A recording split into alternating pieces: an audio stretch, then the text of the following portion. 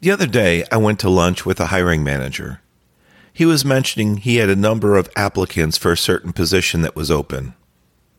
He was actually considering one of the candidates. Then he told me something that changed his view. Doing this will lose you the interview.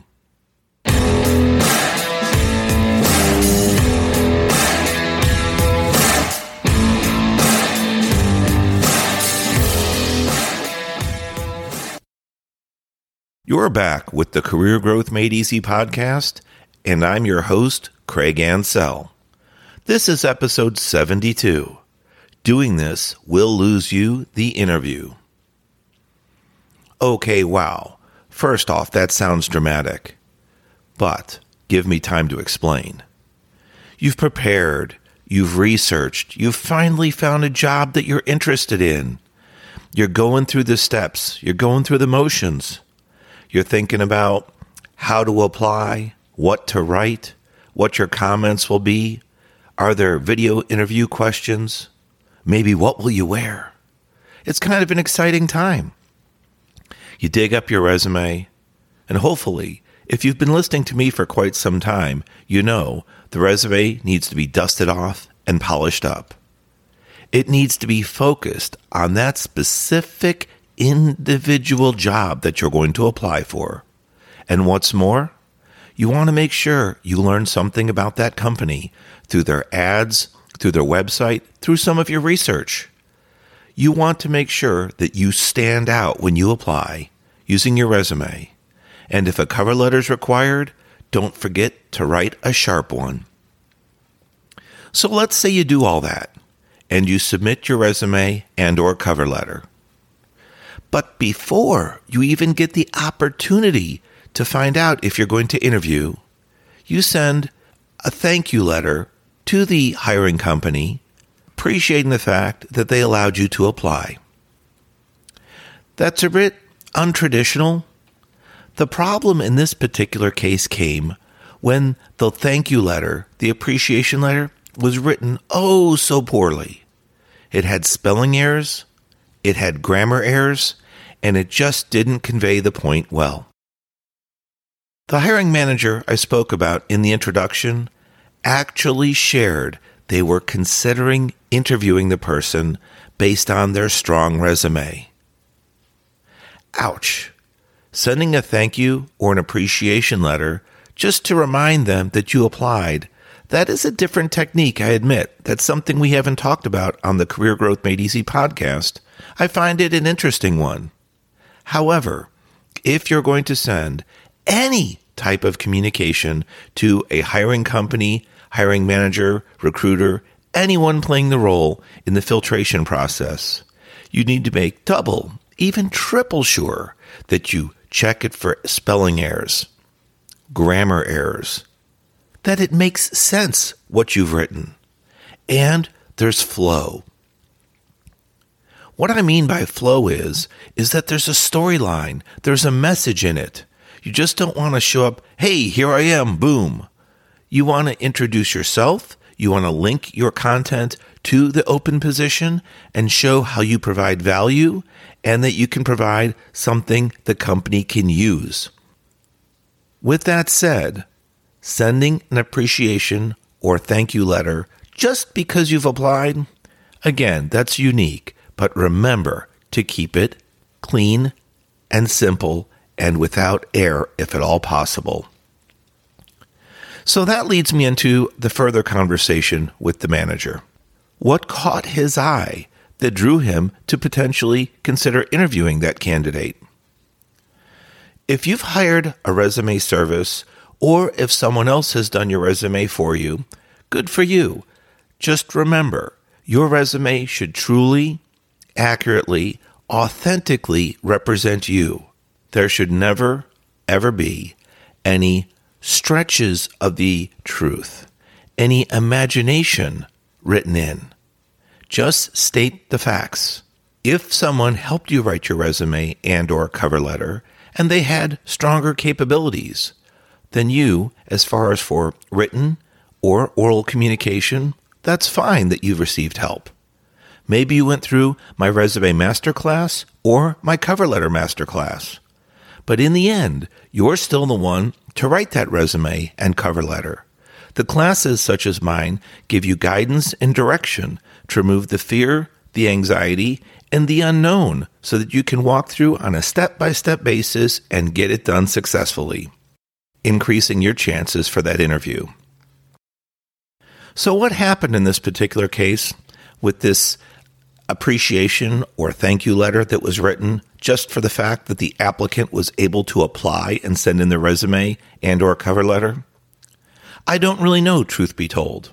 However, if the person was writing out of haste and they were in such a hurry just to make sure that they said something as a reminder, that can be a problem. Anytime we're in the emotional side of our brain, we're very unlikely to think logically. We're not likely to use data or fact-based information. Why I bring that up is because I've worked with some recent resume masterclass and cover letter masterclass students.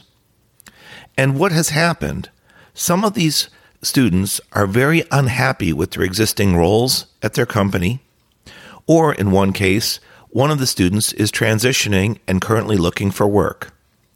When you're upset and worried about where money's going to come from to pay your next bill, or how much more do I have to put up with this before I find another job, you might be shifting to the emotional side. And when you do, you're lacking the logical, data-based, conclusion-based side thinking in your brain. I'm talking about that because I'll never see this appreciation or thank you letter that we're talking about. And I don't need to.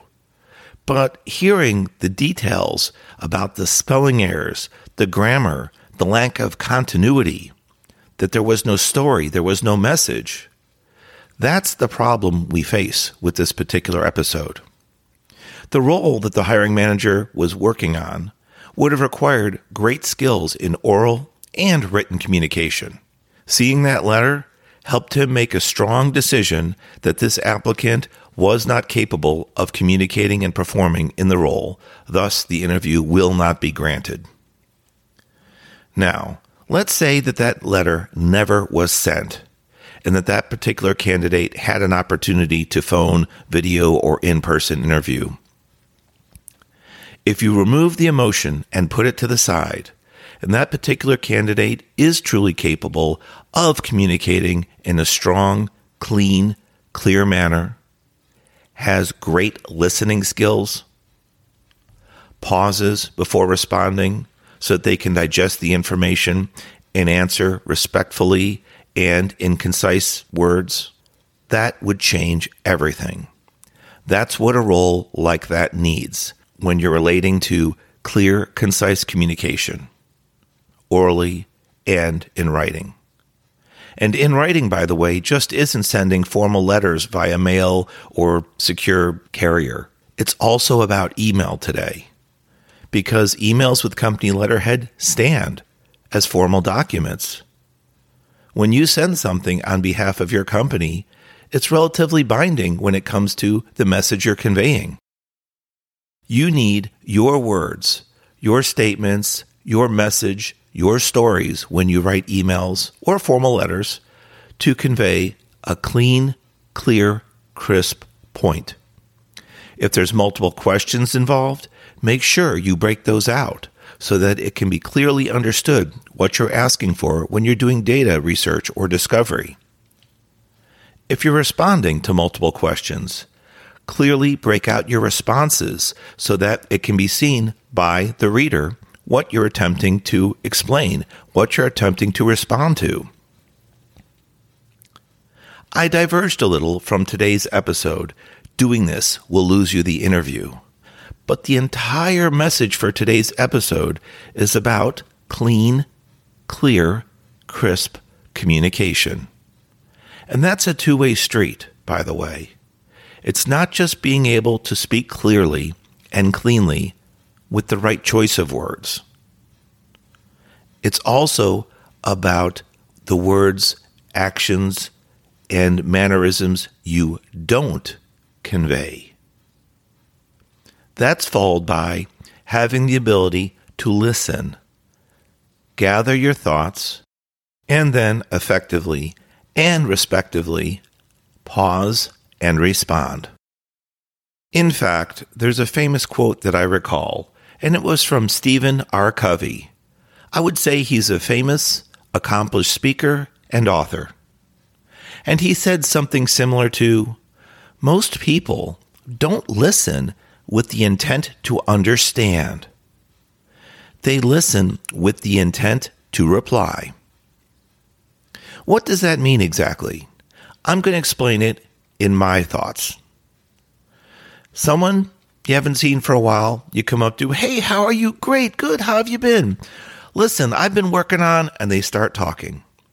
The minute that they hit something of keen interest to you or that you can relate to, especially if it's in the beginning part of the discussion, your mind has locked onto that, and you can't wait to tie into the conversation and connect back with how you have something that relates to that, so that you have something in common, something to discuss further. That's great. The problem is, your friend continues to speak, and there may be other parts to his story, there may be other parts to his message that, quite frankly, get ignored by us locking into that first key point that we have some relevance to. It happens more often than you think. What I would suggest is thinking about how you communicate should be one of your key priorities going forward, whether it's in speech, in writing an email, or formal written letter. Remember, doing this will lose you the interview.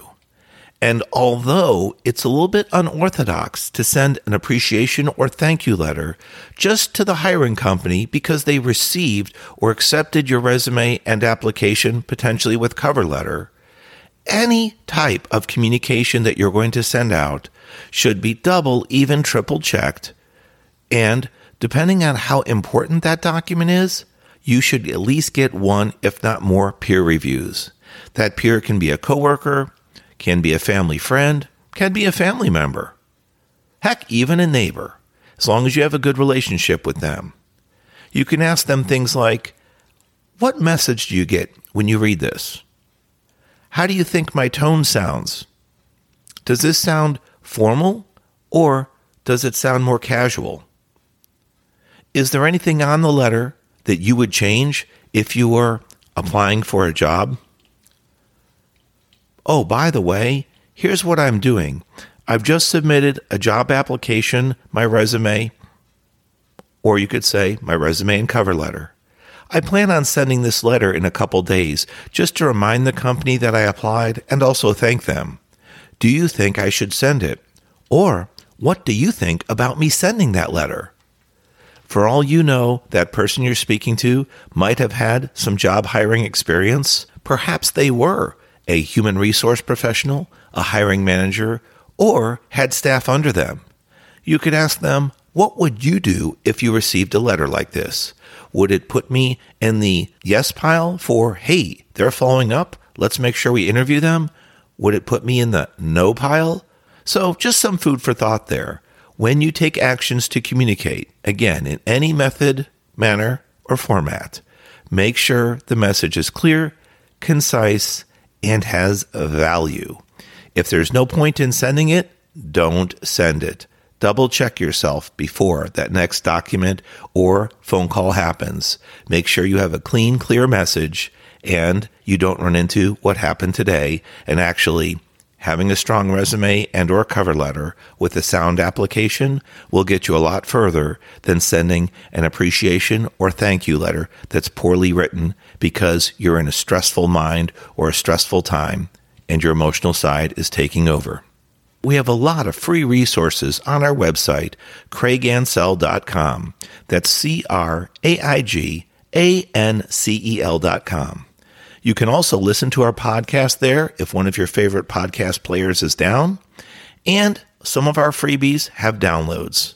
Feel free to grab those today. We help out in a variety of situations, and you never know how our downloads could help you succeed in your career growth journey. If there's something that you don't see on our website or a topic that we're not covering, on our podcast, please reach out to us.